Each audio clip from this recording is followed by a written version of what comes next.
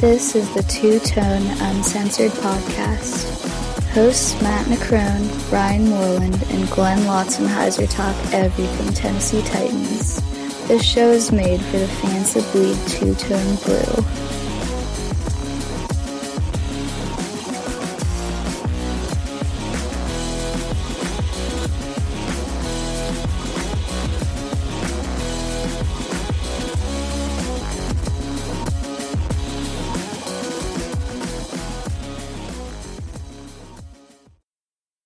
Hey, this is Kevin Dyson, former Tennessee Titan, and you're listening to Two Tone Uncensored. This is Two Tone Uncensored. I am one of your hosts, Ryan Moreland. With me tonight, someone who deserves much congratulations, Matt Necrone. 6,000 members strong now on the Tennessee Titans Uncensored fan page. Congrats, man. We the best. And nothing more. That's it. That's all. I do a shot of that. Another guy that deserves a lot of congratulations on being the official face of the Tennessee Titans, Glenn Lotzenheiser. What's up, Glenn? Hey, man, I'm driving back from Nashville. I didn't get the wide receiver coach job. My bad. I tried, guys. Take a shot. Let's do it.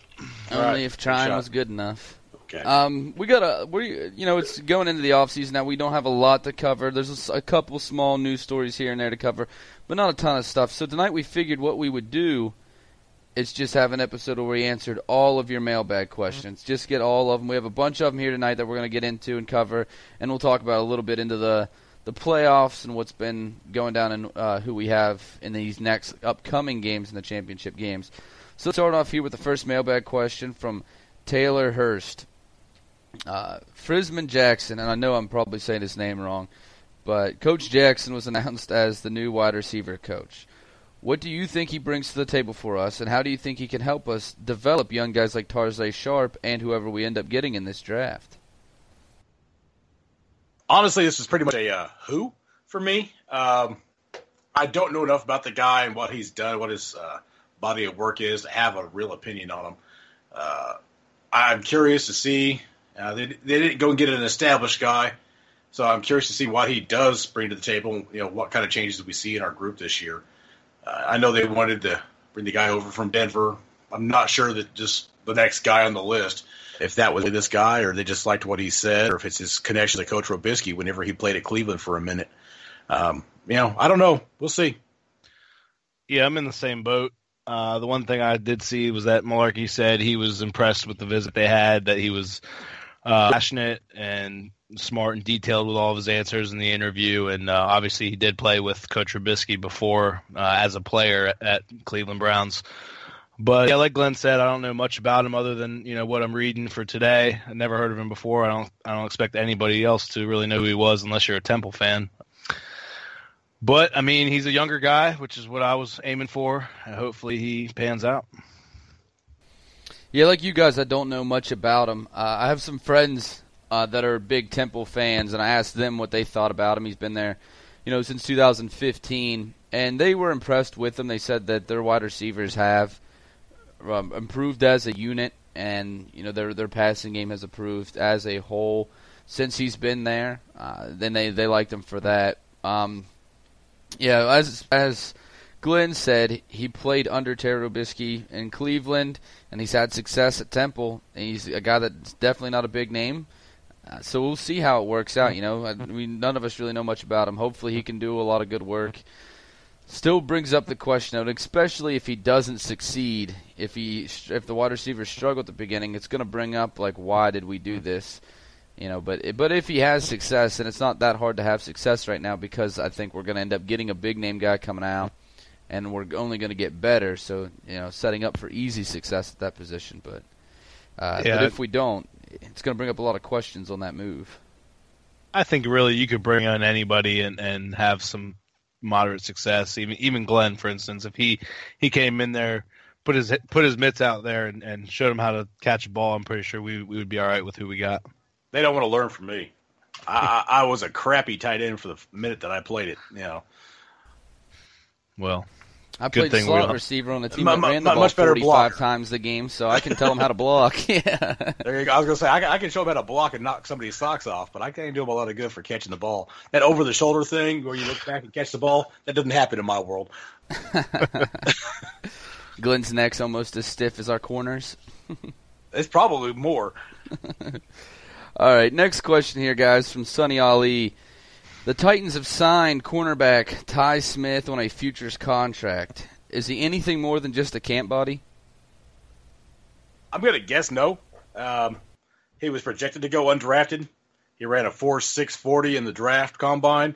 I think in the combine. I don't know if he actually went to the combine. I know his time was a 4.6. They didn't think he'd get drafted. The Seahawks took him in the 5th round as a developmental guy, and then obviously he's back on the market here.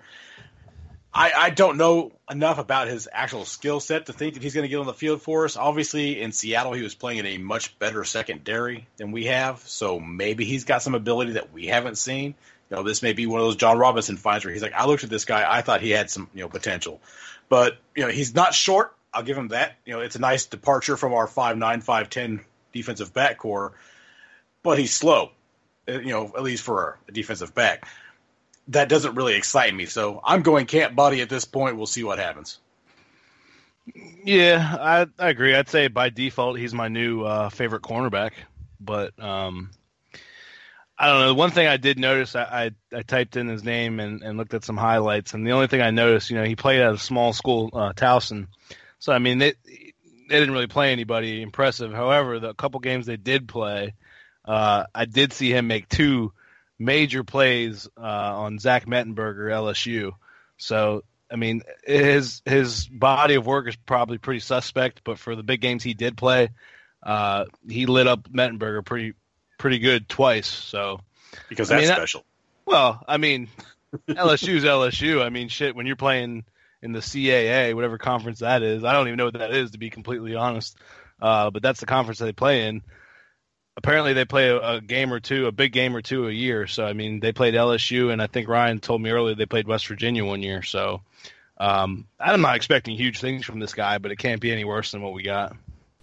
That's the only way that I know him is he did play West Virginia one time when he was in college, and he did get handled, but he was going up against Kevin White, who, is that last year that Kevin White was in West Virginia where he just had a fantastic season, and he's huge and fast. This guy's not that big and slow, so it wasn't a good matchup for him.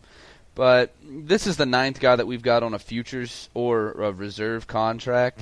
Just to go through them real quick, Jonathan Cruz, a wide receiver, lineman, Kareem Barton, linebacker, Courtney Brown, tight end, Jerome Cunningham, running back, David Fluellen, tackle, Taylor Mars, wide receiver, KJ May, tight end, Tim Simic, defensive back, Ty Smith now is the 9th one added. And for anybody who doesn't know, I figured I'd go over this real quick because I don't know how many fans know what a future reserve contract. It's just a guy that can come in and play for that roster spot, and it's not a big camp hit. They're really small contracts. You don't have to pay them the minimums unless they make the team. Then you have to go up to a league minimum. But at the time they're here, you can pay them these really small contracts because they're probably not making the team anyway.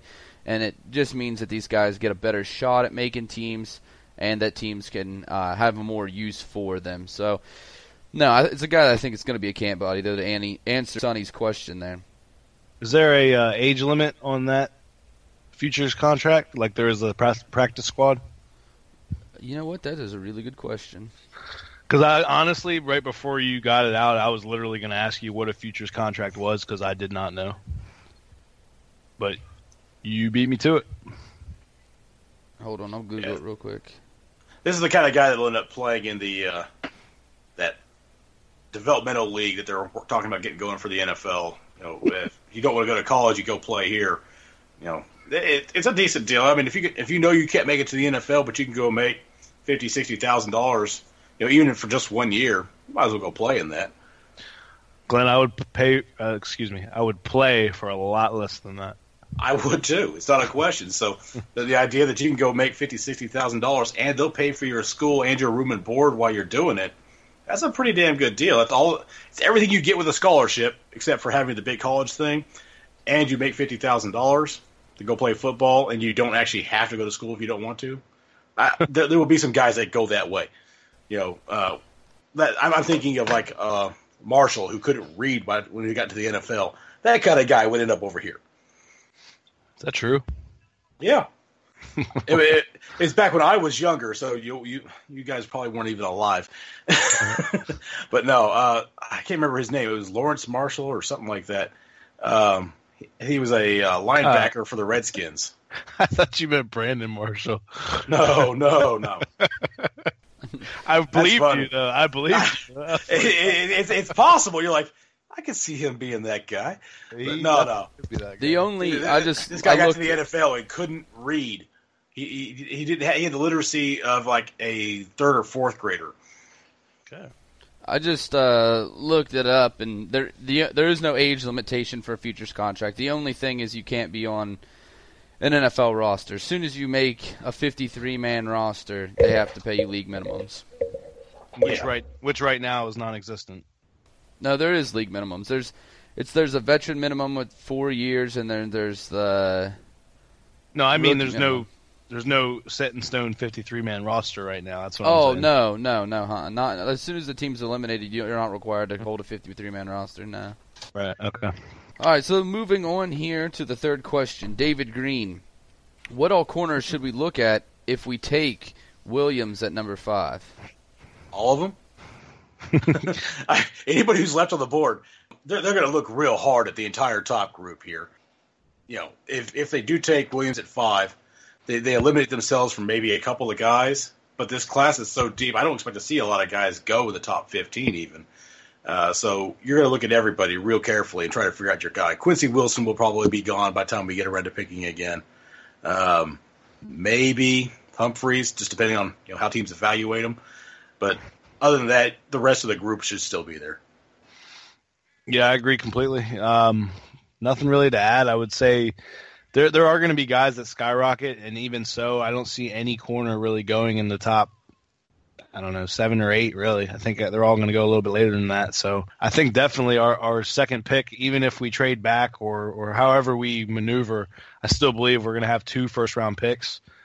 And I do think with the second one, we'll be taking our cornerback.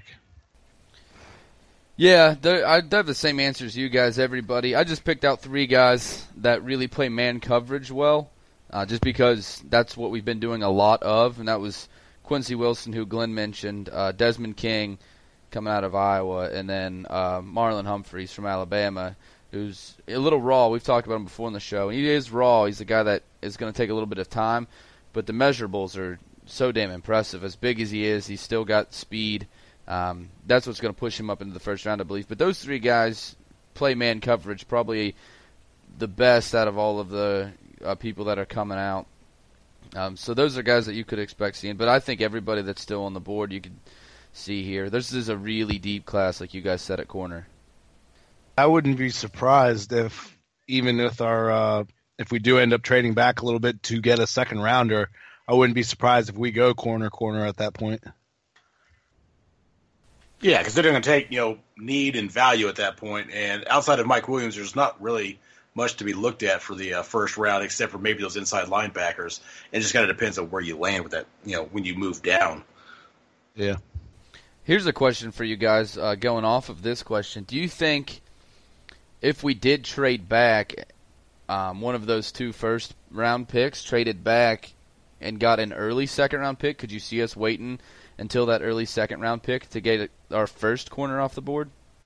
We could, but, again, it's all about who's there. But I don't think there's necessarily a need to do that. I think if there's a playmaker, for argument's sake, a safety like Hooker from Ohio State, if we could get him in the late first round as opposed to a cornerback, I don't think Hooker would be there in the second round. So, if it's that kind of situation where we can get somebody like him to fill that spot, even though it's not necessarily a top need, and then still knowing we have a pick coming up here a few spots later in the second, I think we could easily do that.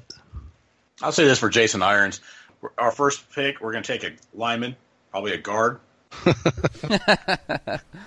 He is so against taking linemen in the first round of the draft that I'm going to go ahead and say that. Now, he came around on Jack Conklin, so I'm not bashing the guy. I'm just saying, just for the sake of the funny for me, we're going to take a guard in the first round just to solidify the offensive line some more. Yeah, Jason would be happy to hear that. But moving on here to the next one.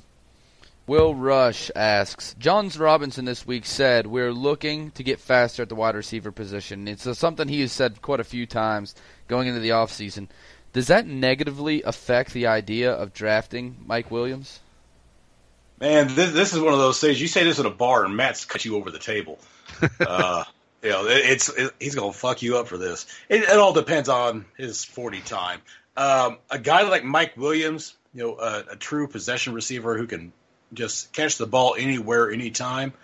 I don't think that knocks him off of the list because he's a difference maker. They would like to get some blazing speed somewhere, which is where a guy like D.D. Westbrook comes into play later on in the draft. But, yeah, Mike Williams, his talent is sufficient and his ability is sufficient that unless he poses like a 4.6, 8.40 or something like that, he's probably getting drafted pretty high. Yeah, he's not – I mean, when you think of Mike Williams, you think of possession receiver, but he's not you can't label him fast or slow. He's neither, in my opinion. He's going to be that top pick, I believe. He's definitely going to be if he's not the first receiver, I'll be shocked whether we take him or not. But his ability to make catches is bar none, better than any other receiver in the country, in my opinion. There's going to be plenty of guys that have speed that we can get later on. That's not the issue. There's always that diamond in the rough later on in the draft or even in free agency. But to grab a guy like that with that kind of ability, I mean, you can't go wrong, in my opinion. He's made so many plays. And the thing is, man, like we came last year's national title game, we didn't have Clemson saying we didn't have Deion Kane, we didn't have Mike Williams because he had that neck injury. I'm almost positive. I mean, it's easy to say now, but I'm almost positive we could have won that game. We only lost by 5 points. If we would have had Mike Williams in that game, he probably would have went pro last season, and who knows where he would have ended up. But he's not going to be a burner. But we don't need him to be a burner. He can make plays without being that speed demon. And it's funny. Last year, whenever they were talking about him coming out, people were talking about him being in the mid-4. He's coming out. People are talking about being in the mid 4.5s. Like his neck injury made him slower somehow. I don't see that being the case. Something that always bothered me is people talk about possession receiver like it's a bad thing. And I don't get it. Possession receiver means when you throw the ball, he gets the ball and you keep possession. It doesn't mean he's slow. It usually means a tall guy who uses his body well and has a good catch radius. Is usually what possession receiver means. It doesn't mean he's fast. Tajay Sharp would be a possession receiver by that definition, but it doesn't mean you can't be fast because Julio Jones is a possession receiver. A.J. Green is a possession receiver. You throw the ball anywhere near them, they're going to go get it, and they're going to catch that damn thing. Yep. Well, to me, Mike Williams is a 2-level, and I think that's better to use than possession, is a 2-level guy. Obviously brilliant in the short game, great in the middle game, not a true deep threat, even though I think that he can take the top off of the defense. We've seen him do it before. He doesn't do it against really good defenses normally, from what we've seen him so far. But he's a great 2-level guy, and that guy normally has far more success as on a career-wise as a 2-level guy. And you brought up some guys like an A.J. Green or a Julio Jones that are like a few of the only 3-level guys in the league, and really Julio Jones isn't great in the short game. A.J. Green happens to be. But anyway, they're saying mid-4s, mid-4.4 to mid-4.5, so average that out to about a 4.5 40. Look how many guys have been NFL wide receivers, some of the best NFL wide receivers that run 4.5 or above. I mean, there's tons. Jerry Rice. Yeah, Jerry Rice ran like a 4.6, wasn't it? I mean, it was. Yeah. It's such an overrated stat, in my opinion, at the wide receiver position. Like at corner, I think it holds a lot of weight. You have to be fast. Especially if you're playing man or you're playing off, you need to be quick to be able to get to the ball before it gets there. But at wide receiver, we've seen so many guys run slow 40s and be very talented. I mean, Randy Moss is probably the only one in that like top 5, top 10 wide receiver all time that was blindingly fast. All the other guys are, there's some fast ones, but most of them just averagely fast. So this doesn't worry me at all. The guy's 6'3", 225, can catch anywhere. His catch radius is retarded. It's huge. It seems like everybody coming out of Clemson, though, can catch the ball from here to the next area code. I mean, you look at Hopkins. Let me ask you, when you think of a former player, and I don't know where you guys are going to go with this, but I got a guy in mind. Who do you compare Mike Williams to? What kind of style do you think he compares to most? This is awesome because I have a guy prepared for this. You're like leading me right into it, but I have Plaxico Burress. He's 6'5". That's exactly what I was going to say. Yeah, and Burress ran a 4.59, which is not fast at all. I mean, that's much higher than I think we're going to see Williams at. Even if Williams runs a bad 40, I think you're still going to see him be a half step faster than that. And Burress, he's super athletic everywhere else, just like Mike Williams is. Yeah, as long as Mike Williams doesn't shoot himself in the leg and has some serious mental issues going on, he's going to be just fine. Doesn't Plaxidentally shoot himself? Exactly. He's going to be all right. But, yeah, that's exactly what I was thinking. Like, I think he's more athletically gifted than Plaxico. But I would agree. But I think, like, that's the best comparable receiver. And outside of shooting himself, Burress had a really good career. Yeah. Yeah. All right, guys, moving on to the next question here. And we're going to stay in the realm of wide receivers. John Brew, and I know I'm saying your name wrong, bro, and I'm sorry about it. But looking at free agency coming up, what wide receivers, if any, do you think the Titans will try to sign? It's too hard to guess, man. Even if I had the list right in front of me, you never know what they're going to go after. A guy like Mohamed Sanu in Atlanta, he fit perfectly what they did. You saw it this last weekend here. He's not that fast, but he's so strong catching the ball that he makes a difference. There's going to be some quality guys out there. I'm not sure who it's going to end up being. I'm trying to think, Alshon Jeffrey, but he's all talent, no brains, so that doesn't excite me. Vincent Jackson is 34 years old.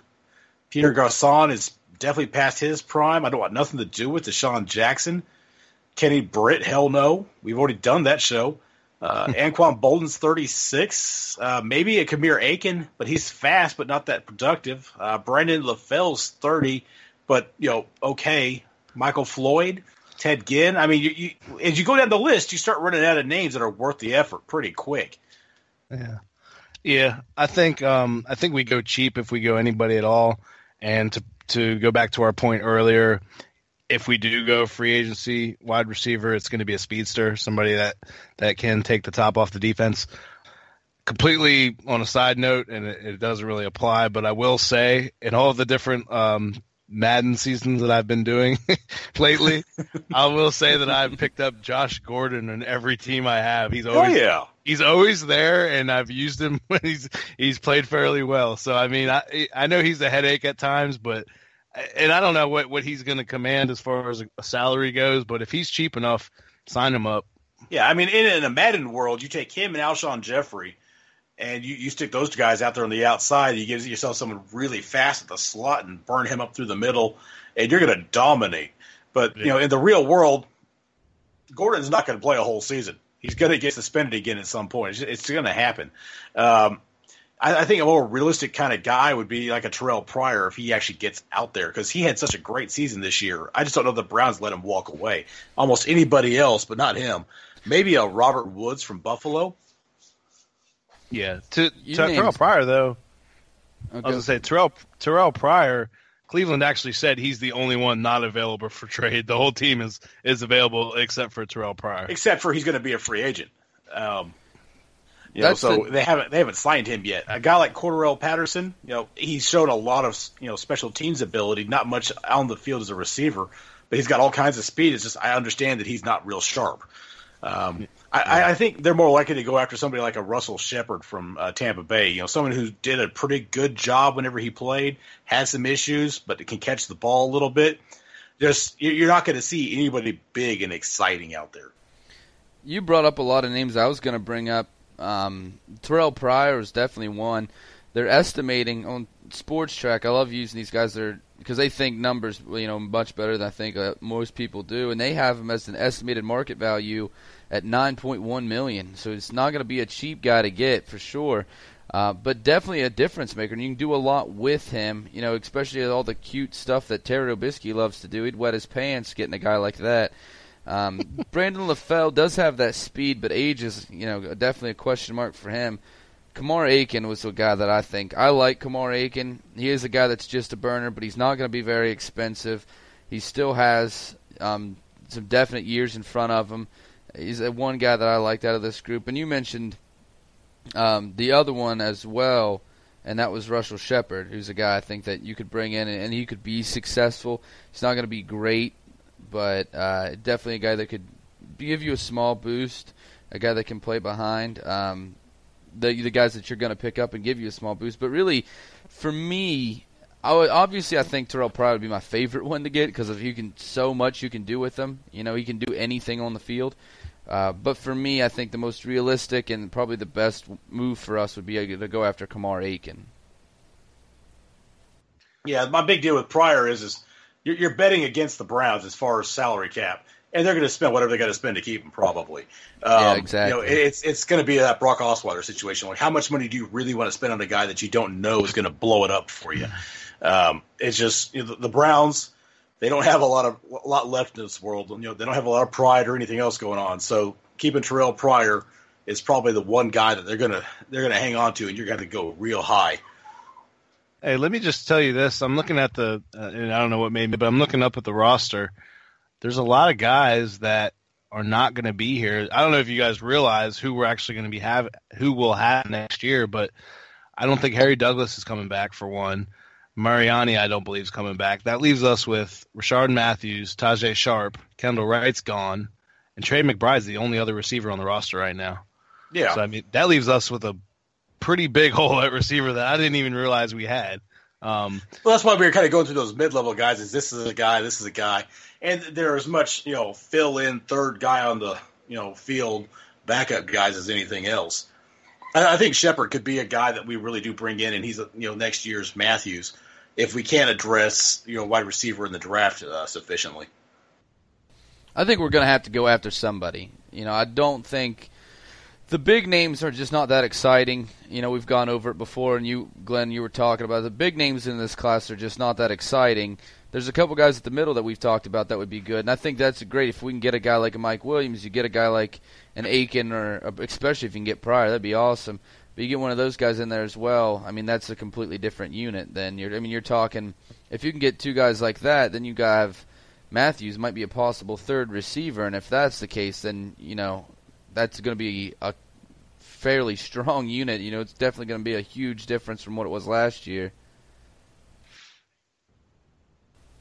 I think it's a good thing to turn the page now where we are growing as a young team, because I think really I don't see Rashard getting bumped to 3 with what we're about to do, but I really truly don't see Harry Douglas getting signed back, and I know Mariani's not coming back.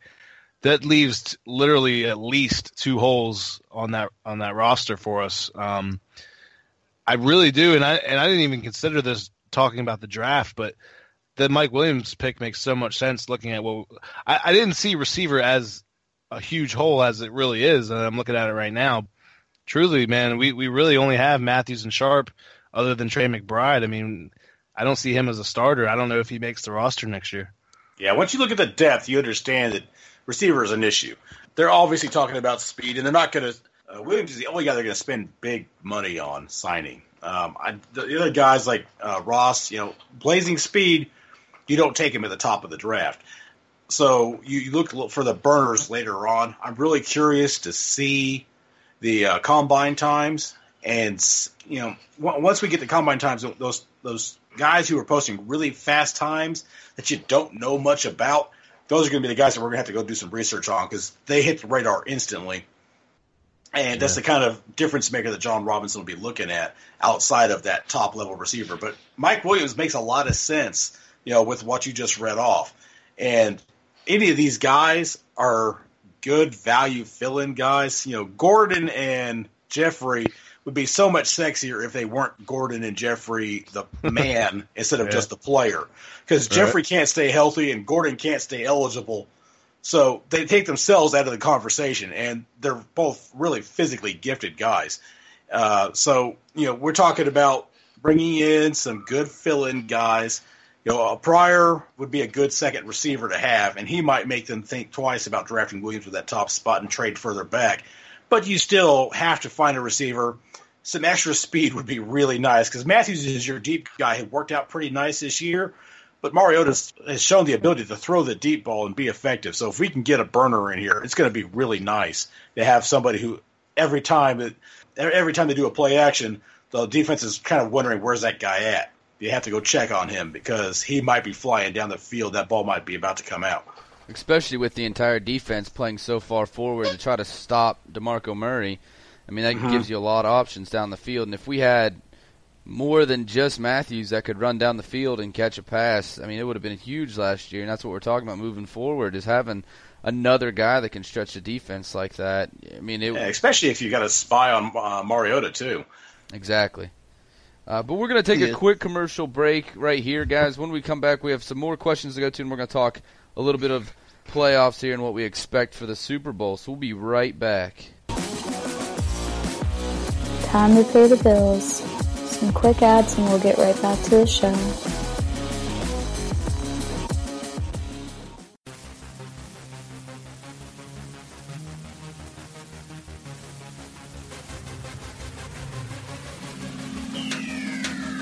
Hey Titans fans, you've probably heard us talk about the group page several times on this show, and I'm sure you're wondering what we're talking about. Tennessee Titans Uncensored is a Facebook group page that was built by Titans fans for Titans fans and was founded by our very own Matt Necrone. If you're a Titans fan that's looking to talk about the latest Titan news, then this is where you need to be. And you can help me shit talk the crackheads. Because nobody likes crackheads. That is Tennessee Titans Uncensored on Facebook. Tighten up.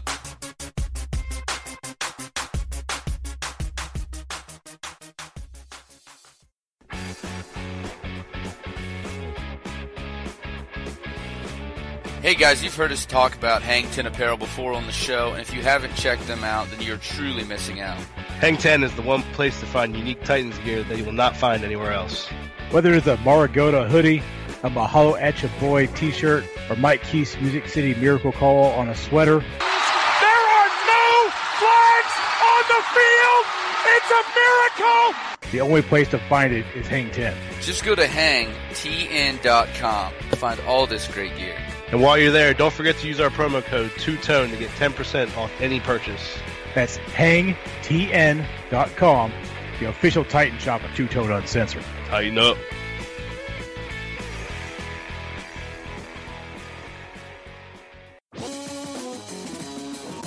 You're listening to Two Tone Uncensored, brought to you by Podbean. Hey, this is Bo Scaife. You listening to Two Tone Uncensored. Tighten up. And we're back from this commercial break. Let's get it right back into the questions here as we bring you an all-mailbag edition of Two Tone Uncensored. The next question, Garrett Cole asks, Amy Adams stated the uniforms will be updated in 2018. What would you like to see Nike do with our uniforms? I don't care. We had this conversation a while back.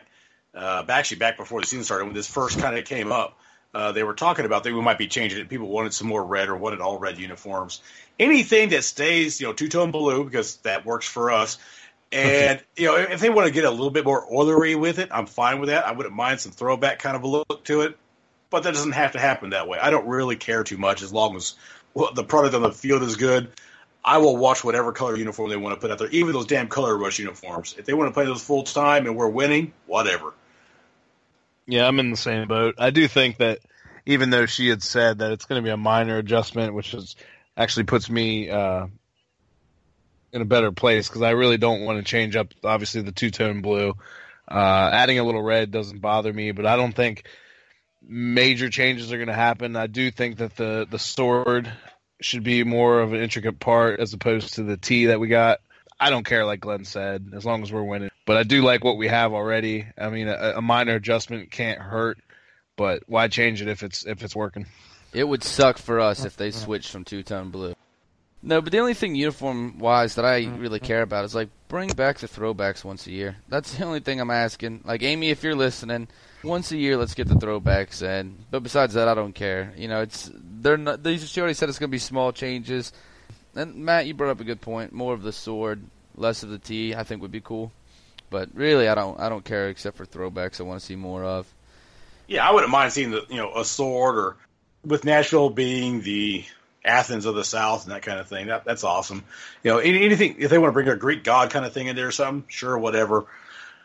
Just don't fuck with it too much, because it's a good looking uniform now, and something more sword like would be fine with me, because I mean the T lends itself to that really well. They don't have to make a lot of huge changes to do that. I want like a silhouette of Glenn's handlebar mustache on the back of the helmet, like a little sticker just on the back of the helmet of a silhouette of that stash. We turned it into a biker vest with cuts. Oh fuck! A bunch of bikers with swords, mounted on their bikes. They come riding out. They come riding out at the beginning of the game and pull out their swords, and they're like riding around the field doing fucking burnouts and shit, and with their swords waving in the air, and then ride off. Glenn kills T-Rack in the first game. The new mascot. There you go. T-Rack sword fight right off the bat. Fuck your raccoon. That's right. Yeah, now the mascot, I could stand to replace that. Yeah. What the fuck does a raccoon have to do with the Titans? Is there a story behind that? I'm sure there is. I don't know it, but isn't it just because they have a lot of raccoons in Tennessee? I thought that was always the thing behind it. Yeah, a lot of deer and roadkill too. You don't see them dragging out that shit.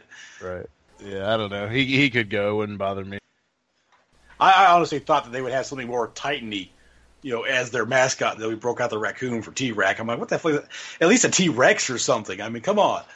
You just see the raccoon that has this, like, tire marks over his chest where Glenn and his biker gang ran him over. I do have a T-Rack pillow, so I'm not like a full-blown hater, but I just don't understand where it came from. I'm not hating. I'm just saying it's ripe for replacement. Yeah. I mean, again, it's one of those things where I don't care. But if you talk about replacing stuff, let's get rid of the raccoon, because what the hell does that have to do with it? Dude, ask any fan that's not in the AFC South, and they can't tell you what the Titans mascot is, and then you tell them raccoon, and they never believe you. Yeah, it's like, why? It's like having a sea turtle for the Dolphins mascot or something like that. It doesn't make any sense. That would at least be in the same theme, like ocean-y life. Enough. Like, that would even make more sense than the T-Rex does. All right, guys, let's jump into the next one. Mallory Walsh asks, Chip Kelly interviewed for the head coaching job for Jacksonville. Obviously did not get it, but now is going back to interview for the offensive coordinator position. Does this possible hire scare you at all? No. Fuck Chip Kelly. No, seriously, though. It would be a nice upgrade for what they do on offense, but it would just fuck up their running game. He's shown that he can't handle running backs. They don't have a scat back there. Their problem they had this year is that they have two slow running backs. They have two guys who aren't explosive. They can't get it done anymore. So unless you're going to bring in a new running back, somebody fresh to upgrade that position, and that guy's got some speed and doesn't need a blocker in front of him, the best guy he ever had for what he does on offense was LaShawn McCoy, and he traded him away because he didn't like him. I don't get it. I don't know what they would bring him in there for, because he's not going to help their running game any. And I haven't seen anything from Blake Bortles that makes me think that he's going to excel in that position like that. Yeah, not worried whatsoever. I'm not impressed with Chip Kelly. I'm glad he's not here. I'm very glad he's not our head coach right now. People had suggested that maybe we should bring him in as offensive coordinator. I don't even like that idea. I get that him and Mariota have that connection, but I mean, just all the dumpster fires that he started, and some of them are still burning right now. So, I mean, I don't want anything to do with him. You can't argue with his success at the college level, and I know he came into the Eagles and went 10-6 and 10-6 in back-to-back seasons, but if you look at those years, the defense outplayed the offense. It wasn't like his offense was the thing that was going out there and blowing everybody away. So it's still a guy that hasn't really had a whole lot of success. He's an offensive-minded guy. If you're an offensive-minded guy and your defense is winning games in spite of your offense, it's not good for your track record. Just not that impressed. And no, this doesn't really worry me that much. Chip Kelly seems to only succeed when he has very athletic quarterbacks too. And Blake Bortles, I still think is a good quarterback, but he's definitely not athletic. You love him. Absolutely love the Bortle. Man, you're just upset because I waxed both of your asses in fantasy this year. Love the Bortle. Yeah. You waxed me. I still got second place. I wasn't like blown out. Matt, on the other hand, that's just the first loser, man. It was a first loser, and it's still the same thing as being the last place. I accept that fact, but wax is a little overselling it. All right, let's move on to the next question here. This is a simple one here from Jay Russell. Who is your MVP this season? I'm going to say probably Matt Ryan, because he did it from the start all year long. And you take him away from that team, and as good as everybody else is, they can't get anything done. My number 2 after that would be Aaron Rodgers. We've seen what he's meant to that team in this offseason. It's one of those 2 guys, or maybe you give it to Zeke, because what he did for the Cowboys this year. But we saw Aaron Rodgers means more than Zeke does, because Zeke couldn't get enough of it done. So I'm going to say Matt Ryan, because he's changed the Falcons from that team that I expect to lose to the team that every time they line up, they've got a chance to win. I agree, actually. I think Matt Ryan will win MVP. There's a lot of red flags with the Tom Brady being the MVP, but I do think that he's definitely in consideration. He is probably, if this whole 4-game suspension thing didn't happen, he may have run away with it. I do give credit to Aaron Rodgers as well. Like you said, I think that if it comes down to it, I think Ryan, Brady, and then Rodgers would be my order. But all are deserving. Aaron Rodgers might be maybe not the best quarterback this season, but for the past few years, other than maybe Brady, today he's probably the best one. But I do think that Matt Ryan, overall body of work, stats, performance, and where they are right now, they play each other this week, so obviously that's going to be something to watch, and we'll see which one comes to play. But I do think Matt Ryan probably deserves it the most, and I think he is going to win it. My answer is Matt Ryan as well. We're seeing right now Aaron Rodgers come alive, and if he played like this all season, there's no question it'd be him. But, obviously the playoffs do not count. It's what you did in the regular season that matters, and Matt Ryan was obviously the best quarterback this year. You look at his stats, he played unbelievable. Had a really great season, really coming into form for him, into that elite conversation after the season that he had.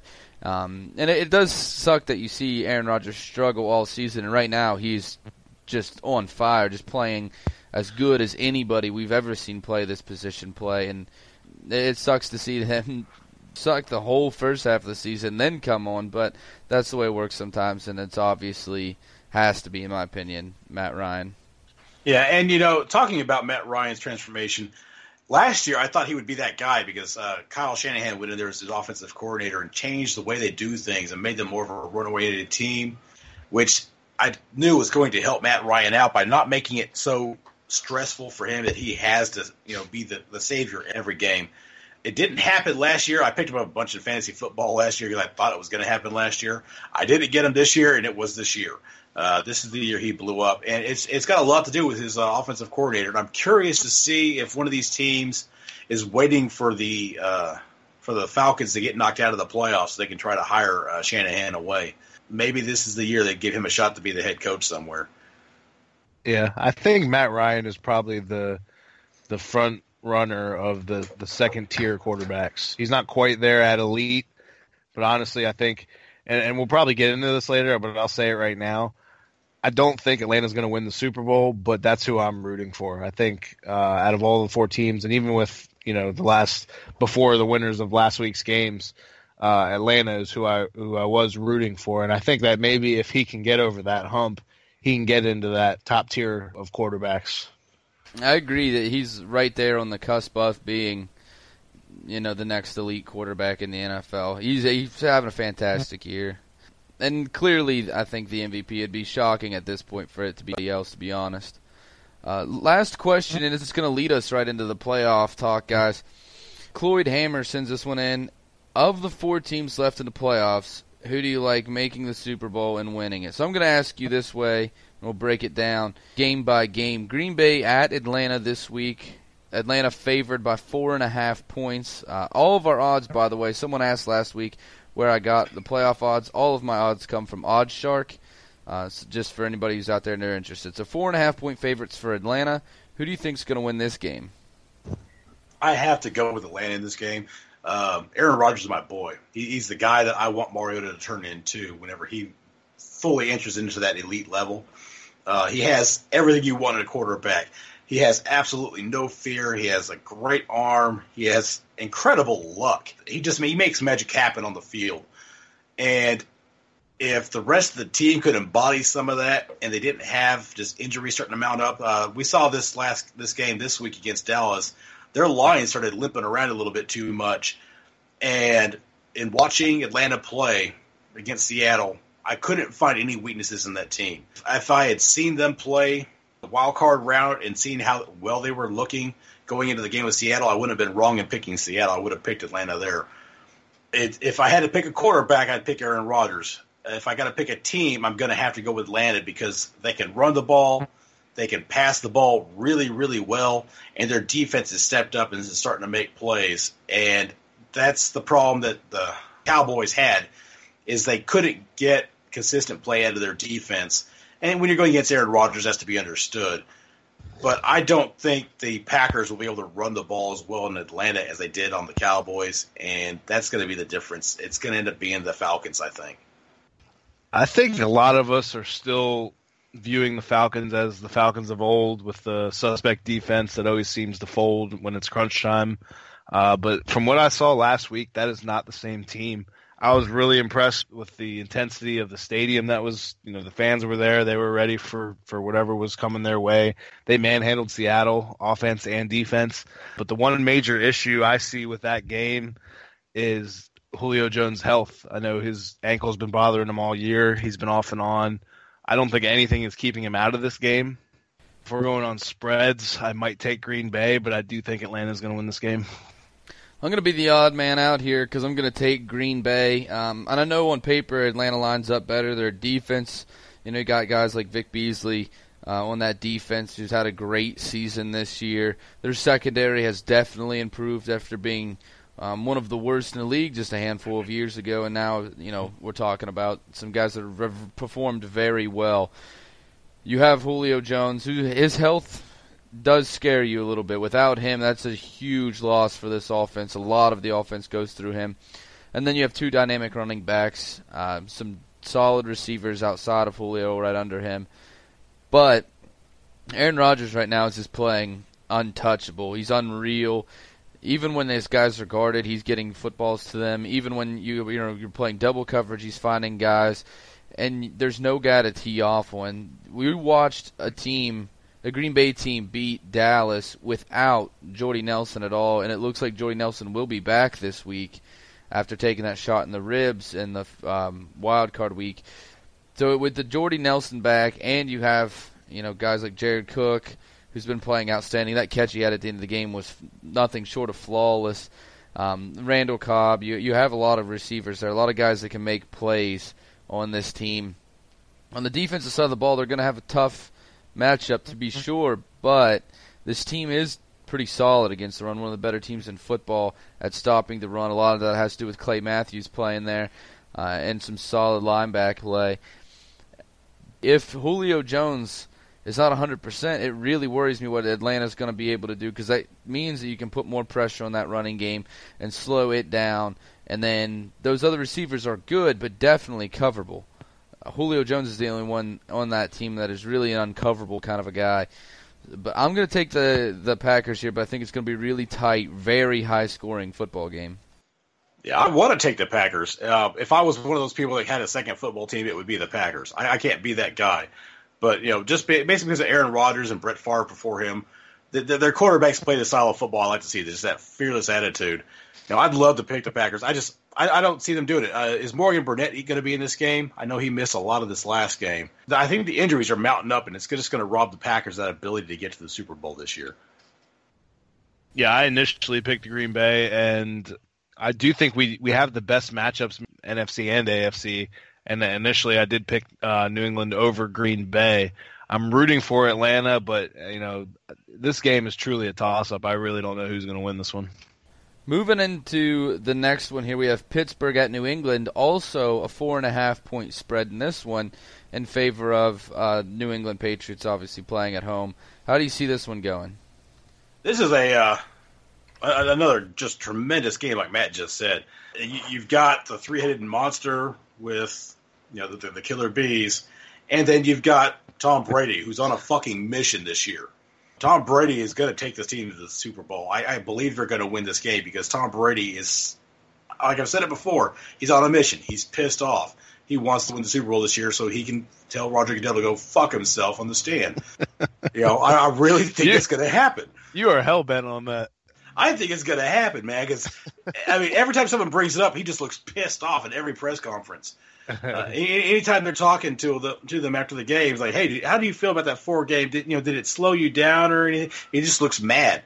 I really believe he's on a mission. And the Patriots, I wouldn't pick them if I was playing Madden. I wouldn't pick them over the Steelers.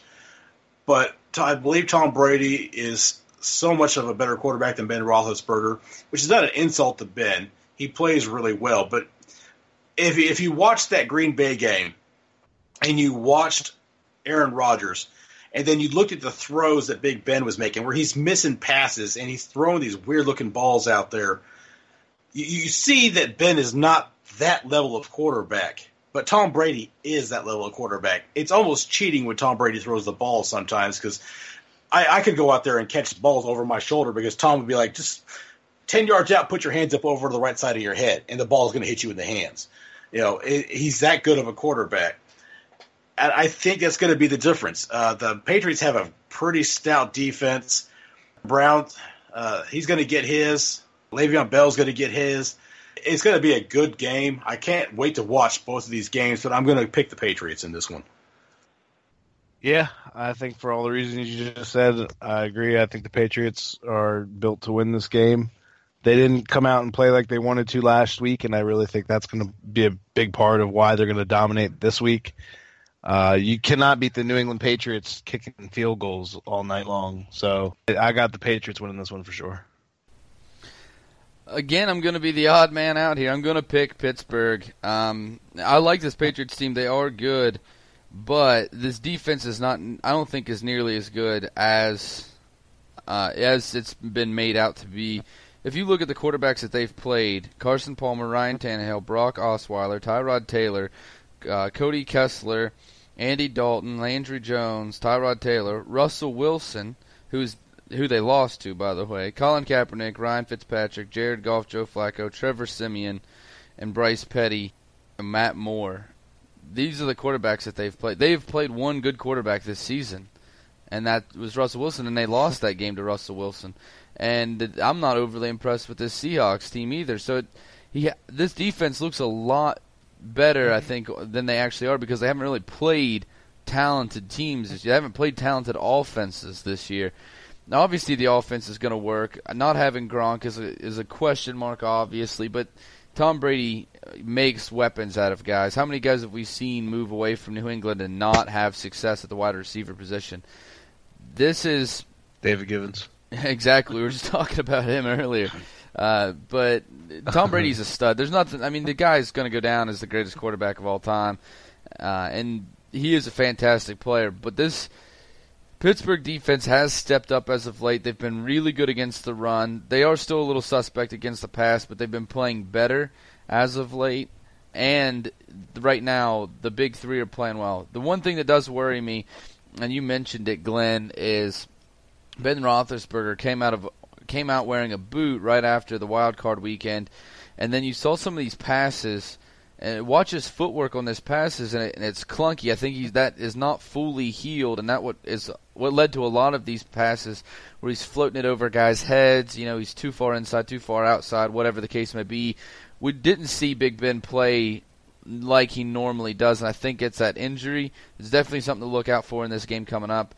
But right now, I just think that this Pittsburgh team, these guys, Le'Veon Bell is as hot as he's going to get right now. AB is playing fantastic. this team has too much to stop, and I think you're really going to see this Patriots defense struggle when they have to play against a team, an offense that is really talented.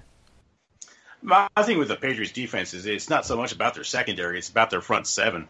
They've been really good against the run this year because they bulked up because everybody else in their division was bulking up. So I think the run up the middle won't be there as much. It's Le'Veon Bell. He's going to get his. That's not a question.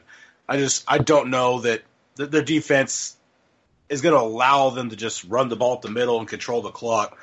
And if Big Ben struggles, then that's going to be the problem for them. That's what's going to cost them the game. Like you said, it's a question of quarterback levels. Obviously, the Patriots don't have a Le'Veon Bell level running back, but no other team in the league does. They don't have just that one superstar tight end, receiver, whatever. But when you have a quarterback that makes everybody on the field much better, I think that the offense gets enough done and their defense can slow the Steelers down enough. Because, like Matt said, if all you're doing is kicking field goals, and I don't think that's going to happen in this game, I think they'll get a couple touchdowns. But if you're kicking mostly field goals or you don't have the oomph to get it into the end zone, then the Patriots beat you every time. Yeah, I don't know if you guys had heard about this. I didn't actually see it on Facebook because for one, the Steelers are like my most hated team. But Antonio Brown went live on Facebook during the post-game speech that Tomlin was giving and basically gave up whatever. Tomlin, during his speech, was basically like, we're going to keep this in-house, and was pissed off about how they got an extra day and a half to rest. And he called him. I didn't actually hear the audio. I actually heard it on Mike and Mike this morning, but I'm sure it's out there if you wanted to look it up.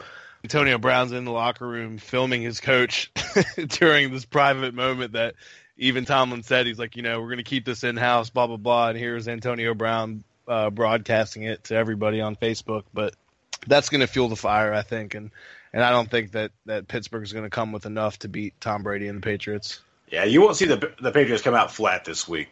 No, I would agree with Matt. Patriots are probably the team I hate the most, but I'm seeing a team that's playing hot right now, and I think that there is a giant gap between Kansas City's defense and the Patriots' defense, and I don't think the Patriots' defense were as good as they ranked, and they didn't rank anywhere that you would consider great for sure.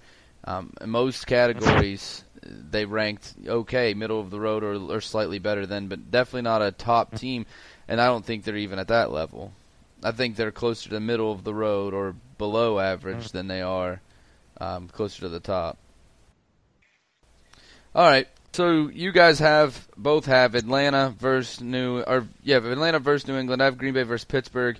Who's going to win the Super Bowl for you two? If Brady would promise me that he was going to go out there and flip off Roger Goodell, I would absolutely say the Patriots. That probably doesn't really happen in real life, though.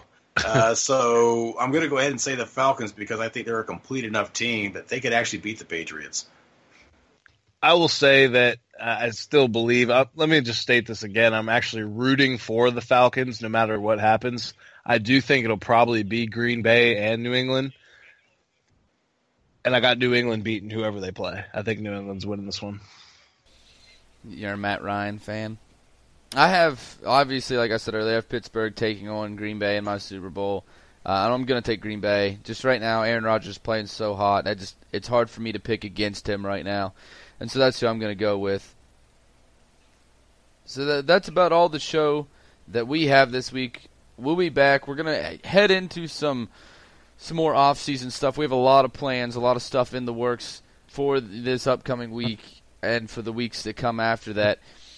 We also have a guy a good friend of the show that's going to start writing articles for us that give you an in-depth look at our AFC South rivals. The Texans, the Colts, the Jaguars, and what they're doing throughout the offseason. It's going to continue into next season. This first article should be up this week, sometime about when this episode comes out. So be sure to keep your eye out for that. It will be on our site at twotonepodcast.podbean.com. Also, as always, you can find the show on Twitter, the Podbean app. Sorry, not Twitter. The Podbean app, and anywhere where you can find iTunes, you can find the show. Thanks, everybody, for listening. Let me get this in there. If you guys haven't already, you got to go to hangtn.com, put the promo code Two-Tone in for 10% off any item. I just got my Mari Goda shirt in the mail today. I'll post that on the Facebook group, but make sure you guys go and check that out. Absolutely, and sometime this week we're going to put out like some kind of survey for everybody, what you guys want to hear throughout the offseason. We'd love to get everybody's input. Just what kind of stuff are you interested in hearing through the offseason? Because obviously it's a long time before we get to watch some Titans football again. So just what everybody wants to see. It'll be out sometime this week, so keep an eye out for it.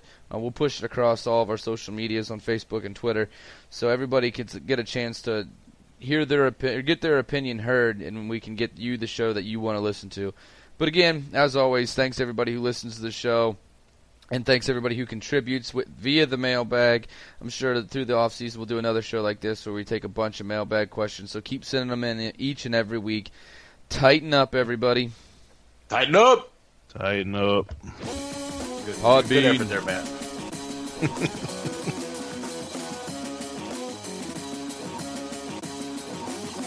Thanks for listening to the Two-Tone Uncensored podcast. You can listen to the show at twotoneuncensored.podbean.com or by downloading the Podbean app on your mobile device.